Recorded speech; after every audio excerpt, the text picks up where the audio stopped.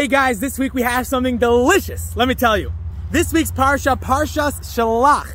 Shalach l'cha anashim. Hashem commands Moshe, telling him to send spies into the land of Israel to go scout out the land before the Jewish people were to then go and conquer the land, bringing it to what we know now as today, the land of Israel. And it says, go scout out the land, see if they are strong or weak.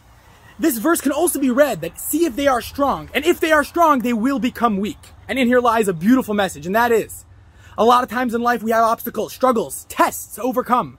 But when we see them and we are strong, automatically they become weak and we can overpower them. Let's take this to heart and let's overcome those struggles and let's make this world a better place. Have a wonderful Shabbos.